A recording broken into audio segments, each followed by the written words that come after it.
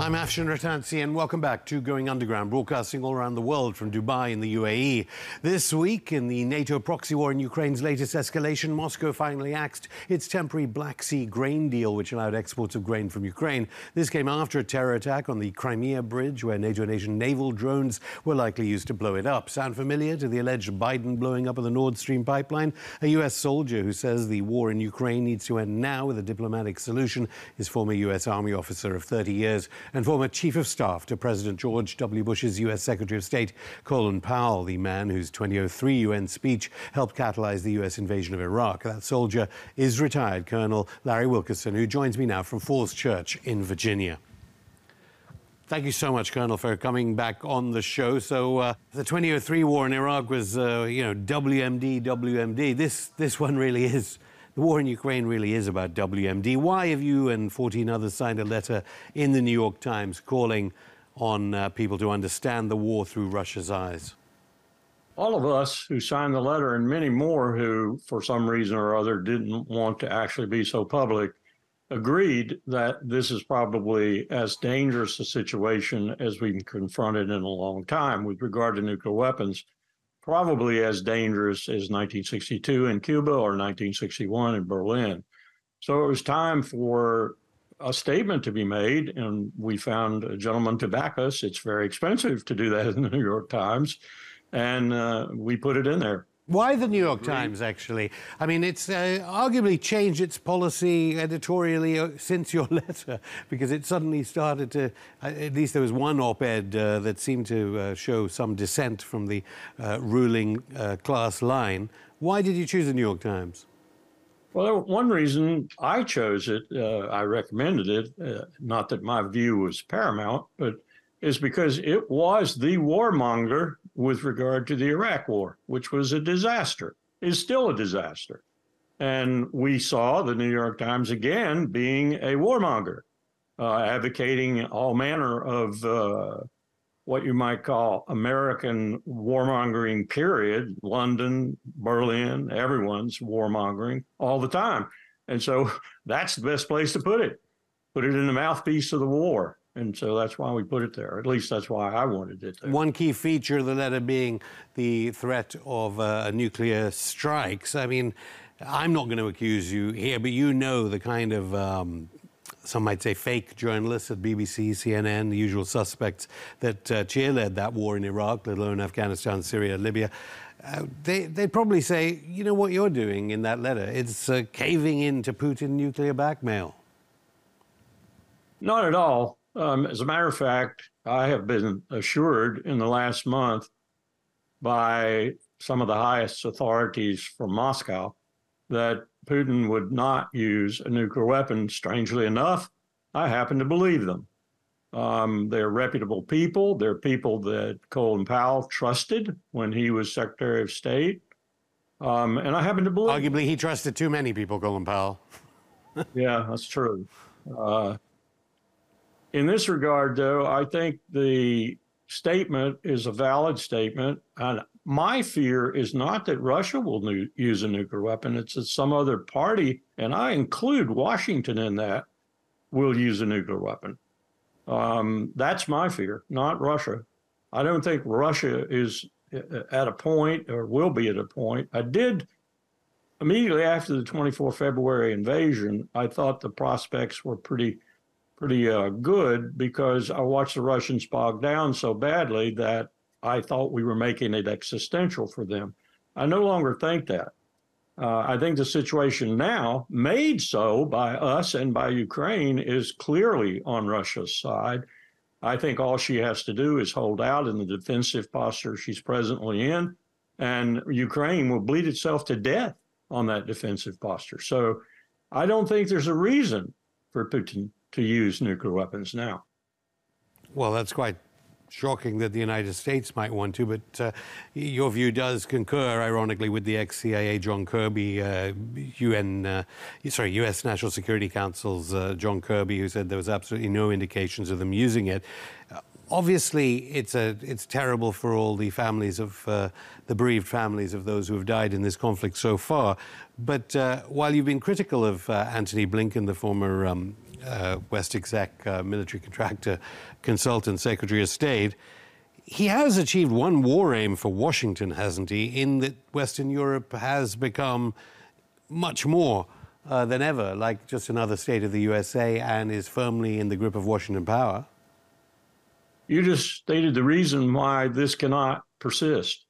In 1989, when I first joined Colin Powell, he mused in his office one day to me, a freshly captured lieutenant colonel, so I was about to challenge him. He said, you know, Larry, the leaders are all going. Mitterrand, Kohl, Thatcher, Major, they're all going.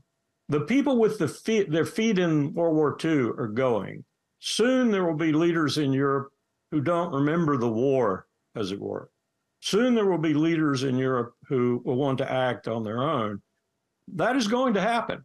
And it's going to happen speedily and forthwith with this war going on much longer. I think we're going to see NATO falling apart rather than becoming even more and more unified, as President Biden insinuated hell. He stated it multiple times in Vilnius. I think we're looking at the dissolution of NATO over time because these leaders are going to go. These leaders are American chosen leaders in many respects, particularly the Secretary General of NATO. When these people go, there are going to be a new crop of leaders. You're seeing polls right now, even in Germany, that show 55, 60% of the people are not happy with their present politicians' policies, and that includes Ukraine. So as time goes by, and I don't think it's going to be much time, maybe 12 to 15 months, we're going to see NATO begin to fall apart, not be more and more unified, particularly if we don't step in and stop this conflict. Well, clearly Germany is in recession. There has been civil unrest right across France and Switzerland, many other countries. But if Russia has definitely said it would respond to any nuclear provocation, and as you say, if the United States were to initiate one, you don't think that National Security Advisor Jake Sullivan, Secretary of State Blinken, Victoria Nuland, you don't think they care about their own families when they do this? Because arguably there are Hollywood films about the war that should remind them of the consequences and reality of what it's like to be in a war and the fact there are no winners of even a conventional war, let alone a nuclear one. You know, one of those films is dominating the airwaves over here right now. Well, there you go. Oppenheimer. I am become death, quoting the Indian religious figure. I'm not so sure that that's a proper characterization of the present situation, because I think what we're looking at now is increasingly, and I've just reviewed the joint publications, which are the publications for the American military with regard to operations on nuclear weapons. And what I've found is a cavalier attitude toward those weapons. That is to say, they're just bigger weapons. I'm encouraged by the fact that in all of them I reviewed, there is the statement, quote, "The President of the United States is the only one with the authority to use nuclear weapons," unquote. That's somewhat reassuring until you think about the presidents we've had of late, and then it's not so reassuring.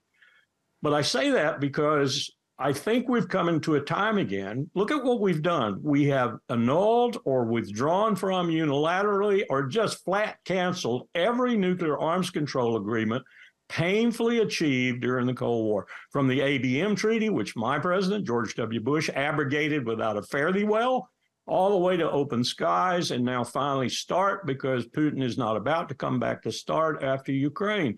So we have no arms control. We have a military that's talking about nuclear weapons as though they had battlefield utility, developing doctrine for their use and so forth. The Russians are doing the same thing. We're looking at a possibility of getting into some kind of tactical use of nuclear weapons that would, shall we say, customize them, make them actually something that we use on the battlefield. This is disaster for the environment, for people's lives, for everything we're talking about that we want to stop, with the Ukraine war as the primary example right now, killing people, displacing people, knocking them out of their homes. We can't make this normal activity. And yet I'm seeing it becoming that in doctrine, and doctrine often leads action. Or is it that what gives confidence to Blinken's State Department and the other people in control there in Washington, is it what gives them confidence their intelligence services? Do they have good spies in Moscow letting them know, look, this is the right policy, we are succeeding here? I know presidents, not least the one you served, well, I mean, we all know what happened to the intelligence that got to him and what happened in Iraq. Is it that they have good spies, exceptional spies in Moscow that gives them the confidence? That could be a part of it. You know, my phrase for the current crew is winking, blinking, nod, nudge. And that's Seymour Hersh said that on this program, too. You in touch? I just don't give them a lot of brain power credit. And the people who are pushing them, the people behind them actually making the decisions or forcing the influence that makes the decisions, I don't give them a lot of credit for thinking about our future and our posterity either. You know, our country now is run by the 0.001% who own about the GDP equivalent of Brazil in their personal family fortunes. These are the people that make the decisions. And what alarms me about them, and I've had a long discussion with a number of people who agree with me and don't agree with me, that this is a very, very mysterious factor. That is to say, they don't give a damn about the future. They just care about their shareholder prices, their stock prices. They care about making more billions on top of the billions they already have. And they don't seem to have any regard whatsoever for even their own posterity. That's an extremely dangerous situation when you get people like that influencing those who are in power, and those in power are not all that competent, and they don't have any concern for the future. It's a mystery to us. We can't explain it. We do not understand why these people do not have any interest, even in their own future, in the future of their grandchildren, in the future of their children. They have no interest in the future. They only have interest in the present and in money. Well, clearly they arguably don't care about the environment if they destroyed the Nord Stream. I understand that you agree with Cy Hersh that it was the Biden administration that destroyed it. Why do you think the Biden administration was so confident there'd be no retaliation? Russia said, oh, there'll be consequences for that destruction of the pipeline that was spent billions of dollars of German and Russian money, but there hasn't really been a reaction to it. I think there'll be a long-term consequence, and I think people who think strategically, and I'm not quite sure that Vladimir does, but I think he does, or at least he has some people around him who do. If you think strategically, the Germans aren't going to tolerate this much longer. And if you're talking about the heart of NATO in Europe, you're talking about Germany. Germany. And if you eliminate Germany, if Germany suddenly decides they are not best served by fuel that comes in that is far more contaminative than the fuel they were getting from Russia, far more expensive, that this is not really what they want for a future. And we're also bending their both arms behind their back, trying to break them away from China, which is nonsense. I mean, break Germany away from China, the engine of the European economy, away from the engine of the world economy? You got to be kidding me. And yet that's what we're trying to do. This whole business of Ukraine, if you find the root cause of the belief of the Biden crew, is to reestablish U.S. hegemony, which was slipping over Europe. They'll figure that out sooner or later, especially the Germans, and then it's Katie bar the door. We're going to be in trouble because the alliance is going to shatter and the transatlantic relationship with it. Colonel Larry Wilkerson, I'll stop you there. More from the former Chief of Staff to U.S. Secretary of State Colin Powell after this break.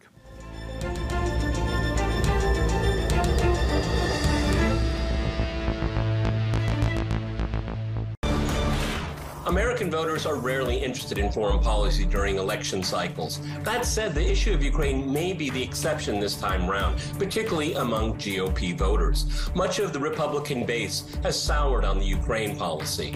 They see it as Biden's war.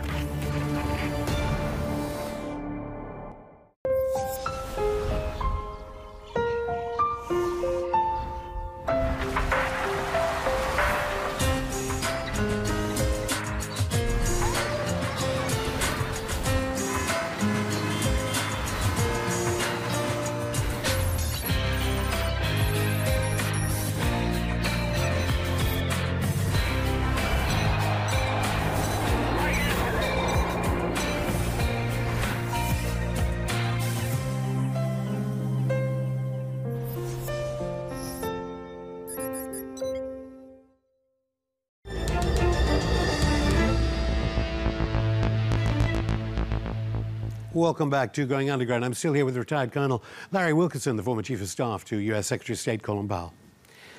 Thank you so much for what you were saying in part one. It was fascinating to hear that not only do you agree with the fact that Nord Stream was a Biden administration operation, because we've had undersecretaries of the Navy on this show, head of Moscow Station. They never said that the Nord Stream was a Biden administration terror attack. But you're talking about NATO and its problems. I mean, so the Vilnius summit could be one of the last summits we see of its kind? It might not be the last. We are great at warmongering. We seem to be the most adept country in the world at it, as a matter of fact, which just defies the fact we're supposed to be a democracy and care about things like human rights and such. But in Bush's administration, George W. Bush, I figured that out by 2004 at least. Dumb me, it took a while. We don't give a damn about any of those things. We use those things as sugarcoating. We use those things for both international audiences and our own domestic audience as sugarcoating. We don't care about freedom. We don't care about democracy. What we care about is power and money, money and power. That sums up America today. And that sums up what our war instrument is for, including nuclear weapons. It's a sad commentary, and yet it is a true commentary. And I'll argue with anyone that wants to argue about it till the cows come home that that's our purpose today. War is a profitable business, and we are in profits. That's why we're selling weapons. That's why we're doing what we're doing in Ukraine. And anyone who tries to assign any other reason to it is just simply nuts. That's what's happening. And the sad thing about it is we have now drugged essentially 700 million plus Europeans into it, who will figure it out sooner or later, and then we're going to have a breach. And let's see the world divided into the European Union, trying to get its political act together, China, the United States, India trying to figure which one to go to at any pivot point and make a quarter of the world's population, if you will. And that's going to be it. Multipolar world par excellence. And we're going to be sucking the rear end of that world about 90% of the time if we don't stop and get our act together. Not to mention the fact that climate change is going to eat our lunch. It is already eating our lunch. I've just come back from out west. You want to walk down a street where there's nothing but smoke all the time? Ask New Yorkers from the smoke coming down from Canada. Ask people who are looking at water situations that are simply existential for them and fighting with other states out west, trying to figure out who's going to get the water that's left. This is a crisis that if we don't confront right now, this minute, and do it intelligently and competently, forget it. We're all going to be. Well, if Biden was responsible for Nord Stream, clearly climate change is something the policy of the United States government is to increase. But in fairness to U.S. media, and obviously in Western Europe, media is officially, all media dissent on Ukraine is banned. There's actually official censorship. In fairness to U.S. media, I don't normally say that. You know, we've had Dan Ellsberg on. He died recently. I don't think he heard me ever say that, and you are trying to extradite Julian Assange right now from London. U.S. media is beginning to call it a proxy war, the Ukraine war. Do you notice that sometimes, that somehow the United States so-called mainstream corporate media is starting to latch on to the arguments you've been making since February and since 2014? They'd have to be obtuse as a granite rock not to. And they'd have to begin to understand that, we keep up on this thing of warmongering, we're going to lose what little readership we have left, because the American people are going to figure out sooner or later, too. You're looking at a situation where the United States is going to be is already spending, if we talk about national security rather than the armed forces, $1 trillion a year. You're looking at a $33 trillion aggregate debt, the interest payments of which will consume, plus the defense budget, all of the discretionary federal spending by 2030, maybe earlier. That's the Congressional Budget Office prediction. You can't keep doing that. You simply can't keep doing it. Why are we able to do it now? We're able to do it now because oil is denominated principally in dollars, and because we have a military that'll smash anybody or sanction anybody or both who objects. That cannot persist. It simply cannot continue. And we're bankrupt for all practical purposes. If we had to pay our debt tomorrow, the interest payments on that debt alone are going to bankrupt us. But if you have to pay the debt in aggregate, sorry, you're not going to do that. And people are going to quit buying our debt around the world. And that's going to be traumatic. It's coming. And it's all coming at a time when much of what we do have in terms of resources that are viable should be aimed at meeting the climate crisis. Well, some say it's speeding up, but clearly, you know, it is still the federal, it is still the world currency. So we might have to wait just a little bit. But then, so are the cluster bombs, and as a military man, you'll probably know more about cluster bombs than I do. I mean, is that a last throw of the dice? The cluster bombs being sent to damage and kill and maim future generations of children in Ukraine? Utterly obscene. Just like using depleted uranium rounds in and around Baghdad. We've got a cancer rate there around Fallujah and elsewhere now in Iraq that outstrips any cancer rate, including children in the world. I should just interrupt. The British government says depleted uranium is completely safe. Right. And I've got some swampland in Florida I'll sell the British government. This is stupid to do this sort of thing.